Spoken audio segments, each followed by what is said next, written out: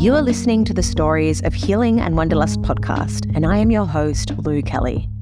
Join me each fortnight as I explore the wild and wonderful world of healing, conscious living, yoga, self-development, travel, and the journey of life. We explore the very real human experiences that we go through and the many ways we overcome these challenges. I share with you via solo chats and also in conversation with some extraordinary guests. This podcast is a curation of relatable yet inspirational stories, and it showcases the varied voices in the healing and self-development space today. I hope you enjoy. Hello, listeners and friends. Welcome to episode number 3. This is my second solo episode, and today I'm talking a little bit about what it really means to be a highly sensitive person or a HSP. And I've called this episode, What Does It Mean to Be a HSP? And I've put the capital letters on the does because this is actually an acronym that we'll be unpacking this episode. So as many of you know, I'm very passionate about sharing this message of being a highly sensitive person and just sharing that being a highly sensitive person is a beautiful thing, but we need to learn to live in a way that supports our true nature so we can thrive. When I found out this information about myself a few years ago, it really changed so much about the way that I see myself. I was able to reframe my life and the way I have experienced the world so far. And I found this information really empowering. And this is why I like to offer it to my community and why it's such a big part of the work that I do in the world now. So I'm going to share some of the science. I'm going to share my lived experience, and then I'm going to just leave you with some information about how we can really start to live in a way that is in alignment with our true nature. And if you're a highly sensitive person, this episode is absolutely for you. But if you also know someone who is sensitive, maybe you have a child that is sensitive or a partner or a friend, then this is also going to be very helpful for you to understand. So let's start with the science. This trait of high sensitivity was discovered in the 90s by a research psychologist named Elaine Aron, who is very much the pioneer of this work. She's written, her first book is called The Highly Sensitive Person, How to Thrive When the World Overwhelms You. And this is very much the Bible of high sensitivity. She's written other books, but this blue book, if there's one resource that I would recommend, it would be this book. So she's studying temperament. She wasn't particularly looking at anything around being highly sensitive, but when she was doing her research on temperament, she made this discovery that 20%, around 20%, sometimes it's 15, sometimes it's 25, but in general it is 20% of the population had this trait of being highly sensitive. And since then, other scientists have gone on to discover that this 20% sensitivity is actually present in over 100 other animal species, which just blows my mind because it shows how across the board and how needed sensitive people are and sensitive people in your community, in the herd of animals. It shows how important it was that there were some people that had this trait of sensitivity for the survival of the species. So she's done the study and it was pretty groundbreaking work. To make it simple, she created the acronym DOES, D-O-E-S, which is hence why I've put it in the title of this episode. If you find acronyms easy to remember, then this one is going to work for you. It certainly works for me. So I'm just going to unpack this a little bit. The acronym DOES, the D means depth of processing. So imagine your brain. As a highly sensitive person, the same stimuli is coming in, the same information is coming in through all of the 5 senses, as it would a non-highly sensitive person. But in a HSP, this information is working overtime as it comes into the brain. So the brain starts to process it at a really, really high rate. A way that I like to think about this is, when you have your laptop and you're opening like too many programs at once, and it starts to kind of overheat and it starts to make that noise, like a little whirring noise, and it gets really warm. And you're like, please, computer, don't die on me. This is what this information overload can create in the brain of a highly sensitive person. So there's a depth of processing. The mind of a highly sensitive person they've tested it with electrodes to show that after the sensory input has gone into the brain of a highly sensitive person actually is lighting up in different senses more than it is in a non-highly sensitive person. And this information gets stored away. Okay, let's move on to the O. So the O in the DOES acronym stands for overstimulation. And in my mind, this is really the only part of being a highly sensitive person that is a negative or is a downside. So if we go back to that idea of the computer overheating, all the information's going in, you've opened too many programs, you're trying to, I don't know, edit a podcast or something like that. And the computer is like, I can't do it. Or it's just too much. There's too much overwhelm. So the overstimulation in a highly sensitive person is when all of the stimuli is going into the brain and it's just too much to process. And this is where a highly sensitive person can feel anxious and the need to retreat from the world. And for me, this is just so true. When I overcommit to things or I take on too much, my brain literally just starts to overwhelm and I need to withdraw from the world and I need to just have downtime. Now, when we try and live in a way that other people might be able to thrive in, this is where we get into trouble. As highly sensitive people, we are not the same as other people. So we need to learn to live in a way that doesn't overstimulate us. And that really is a lot about having boundaries and, creating a lifestyle that allows us to have time in the world, but also have downtime and to have that rhythm and that cadence in our day, our week, and our life. So an example for me is when I go into the city, say I go to my partner's office, we have this joke because literally every time I go into the office and I'm there for a while, I start to like literally feel sick and I need to have a lie down. And it's a little bit of a joke between us that I just can't handle being in the city. It's just too much for me. Whereas obviously a lot of people thrive in that environment, but it's just not me. The artificial lights, the noises, the trams, the lots of people, I like it for a short amount of time. But when I reach that threshold, I literally start to feel like dizzy and overwhelmed and overstimulated. So that is the O. Like I said, what I believe the only really bad part of this, or the negative part of this trait is. Moving on to E in the DOES acronym. This stands for emotional and also empathy or empathetic. So when we talk about emotions as a highly sensitive person, because of our sensitive nature, we feel everything deeply. And I'm talking about the good things as well as the bad things.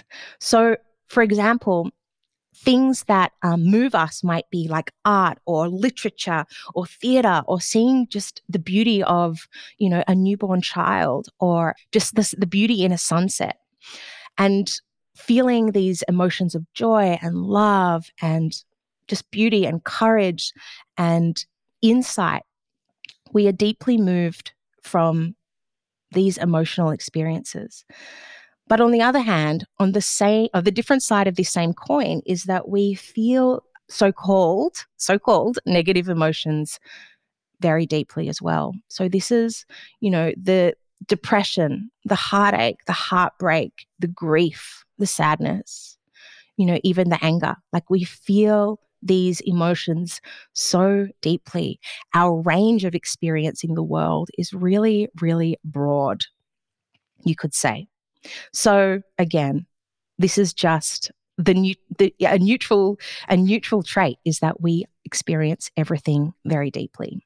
So that is the emotional aspect of the E. And then we also have the empathetic aspect of the E.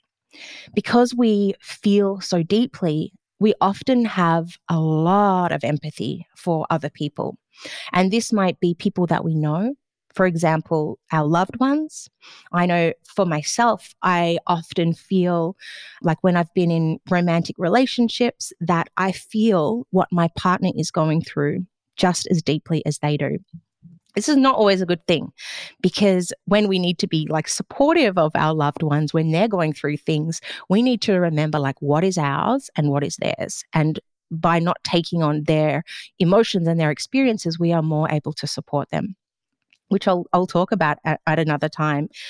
But yes, the empathy we can feel for people who we are close to, our family members, but also people that we don't know. For example, turning on the news and just seeing, the awful things that happen in the world. The world is 50-50. There's good things that happen, there's bad things that happen. And when we see these bad things depicted in the media or, in social media, we can get deeply affected by it, because we forget where we end and where something else starts. And we realize that we are connected to the whole world. And as such, we feel everything deeply. Our empathy levels are really, really high. Like I said, can be good. Sometimes it's great because we can understand what other people need. We can understand how to support and love and encourage and just understand other people, other human beings. But then on the other hand, sometimes this just also becomes overwhelming because we feel so much of what else is going on in the world. So that's the E in the DOES acronym. Let's move on to the final letter in this acronym, which is S. And this stands for sensitive to the subtleties.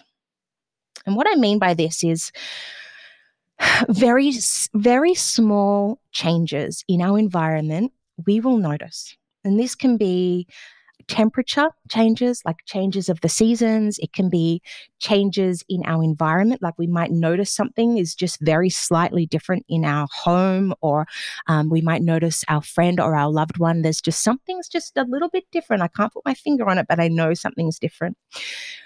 We can notice these subtleties in our own body, like little minor shifts in our own health, or just our own inner landscape. Like we just notice small things. We notice the world. And this is a great trait. For example, like we notice very small things that other people might look over. And highly sensitive people are often very great analysts. They observe the world, they can see trends, they can predict things in the future. And they're very good at noticing very small details. They're very attuned to these small details.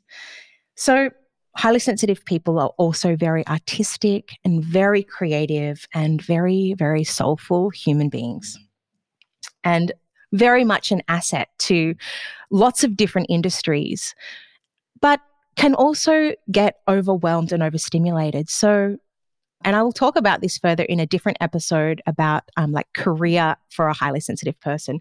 But I would say highly sensitive people are great assets to any business or organization or company, but they need to perhaps work in a way that is different to the other 80% of the non-highly sensitive members of that organization or staff. They are different and just as valuable, and they bring different things to the table. So that is the acronym of DOES, and I hope that helps you understand a little about the science. So this is coming directly from Elaine Aron, and her work was very much the groundbreaking work for this scientific understanding. And when I found this out, it really just made me, like, the penny dropped. It was very profound. I realized that us highly sensitive people, the world was not set up for us. If 80% of the people in this world are not highly sensitive, then the world is truly set up for them. And we need to reclaim the way we live.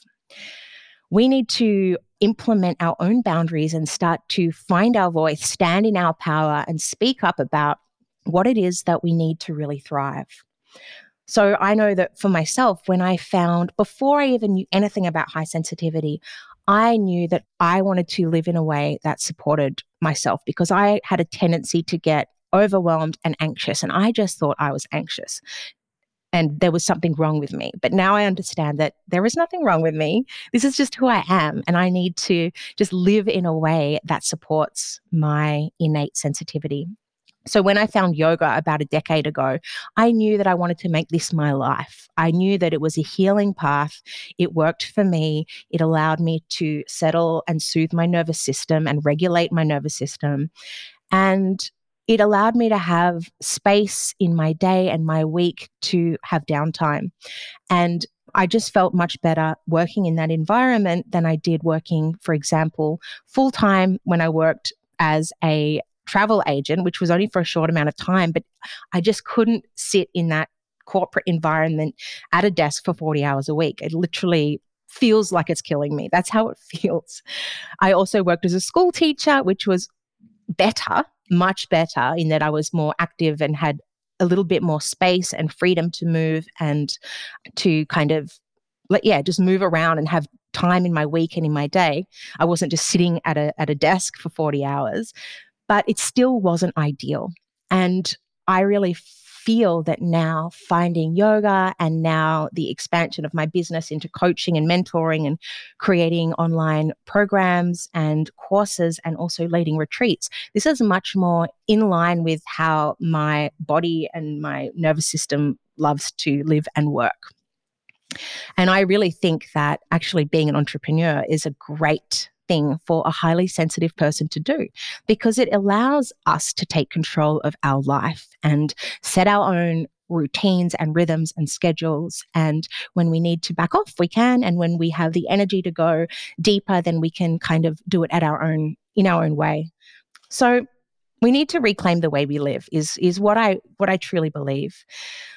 High sensitivity is a neutral trait. If you take anything from this, then please understand its neutrality. So it can be a destructive thing if we try and put ourselves in a box that is just not us. If we try and work and live in a way that is not attuned to our nature, we will burn out. We will get anxious, we will get overwhelmed, we will get sick. But if we I also think that it is can be the most beautiful trait in the world if we learn to live in a way that supports us. So it's very much about being self-aware, claiming this trait, understanding what we need, what you need, and then living in that way and getting the people around you to kind of get on board. And when you understand and love yourself and are able to reconcile this information, you will be able to communicate it with the people around you in a loving way. I want to now move on to this idea, this kind of beautiful analogy and visual of the dandelion and the orchid. So when you think about a dandelion, these are the yellow flowers that pop up all the time in spring. And I love it when I see dandelions because it's like spring is coming, summer is coming. They make me feel happy. A dandelion will literally grow in a crack in the pavement. They are so hardy. They are so adaptable. They're like a weed. They are abundant. There's so many of them, and they are just so bright and cheerful and happy and easygoing.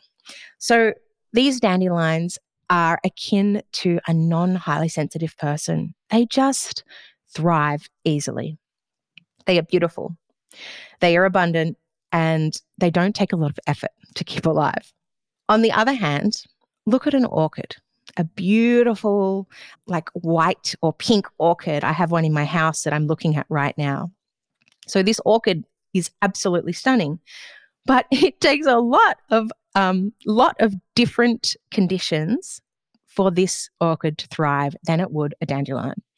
So an orchid needs different conditions to live its best life. It is equally as beautiful and valuable as the dandelion. They're a little bit more rare. There's less orchids, but they are just as beautiful in the plant world as a dandelion. And these orchids are us highly sensitive people. We need different conditions to thrive and to be our best versions. So I want you to consider, are you a dandelion or are you an orchid? And I want you to think about, and if you're a dandelion, that's amazing. But I want you to think about if you have any orchids in your life. Maybe you have a partner or a friend or a child who might be an orchid. And maybe they need different things for them to thrive. And maybe we need to start asking ourselves, if we are the orchids, what we need to thrive. And if you are a dandelion, maybe you need to ask the people who you think are orchids what they need to thrive, because it's probably very different to what you need. It's definitely worth considering and contemplating this question.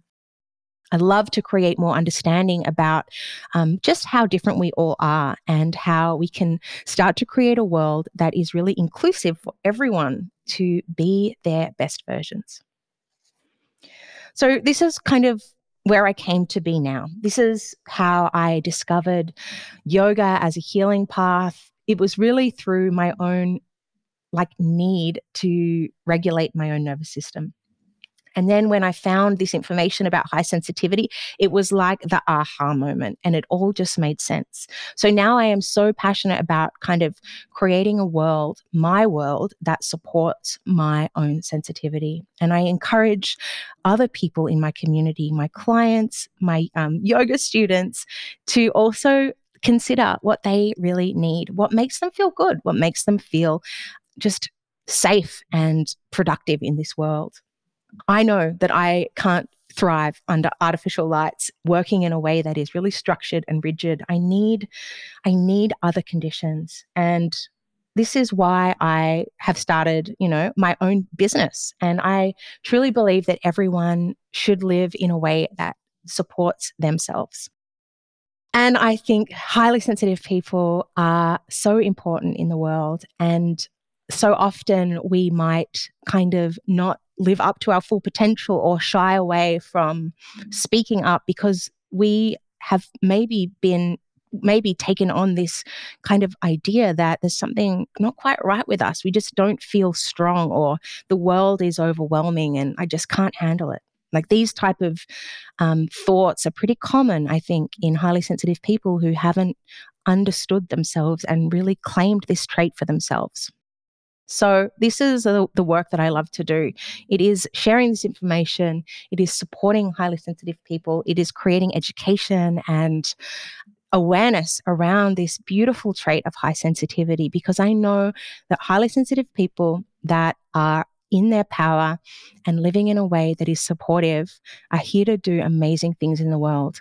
We are caring, empathetic, soulful, beautiful humans, and we are just as valuable as other non-highly sensitive people who can just get out there and just go hard all the time. There is a reason why we are here. There is a reason why we have evolved to be here. And this is a big part of my mission, is to share this message. So I hope that this kind of gave a kind of brief overview of the science of high sensitivity, some of my lived experience.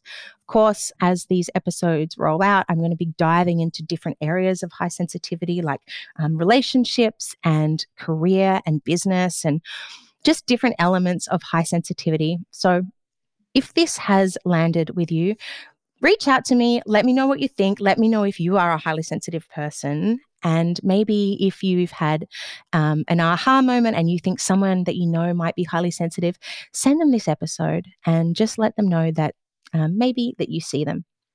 Sending you lots of love, everyone. I hope you enjoyed today, and I shall speak to you soon. Lots of love.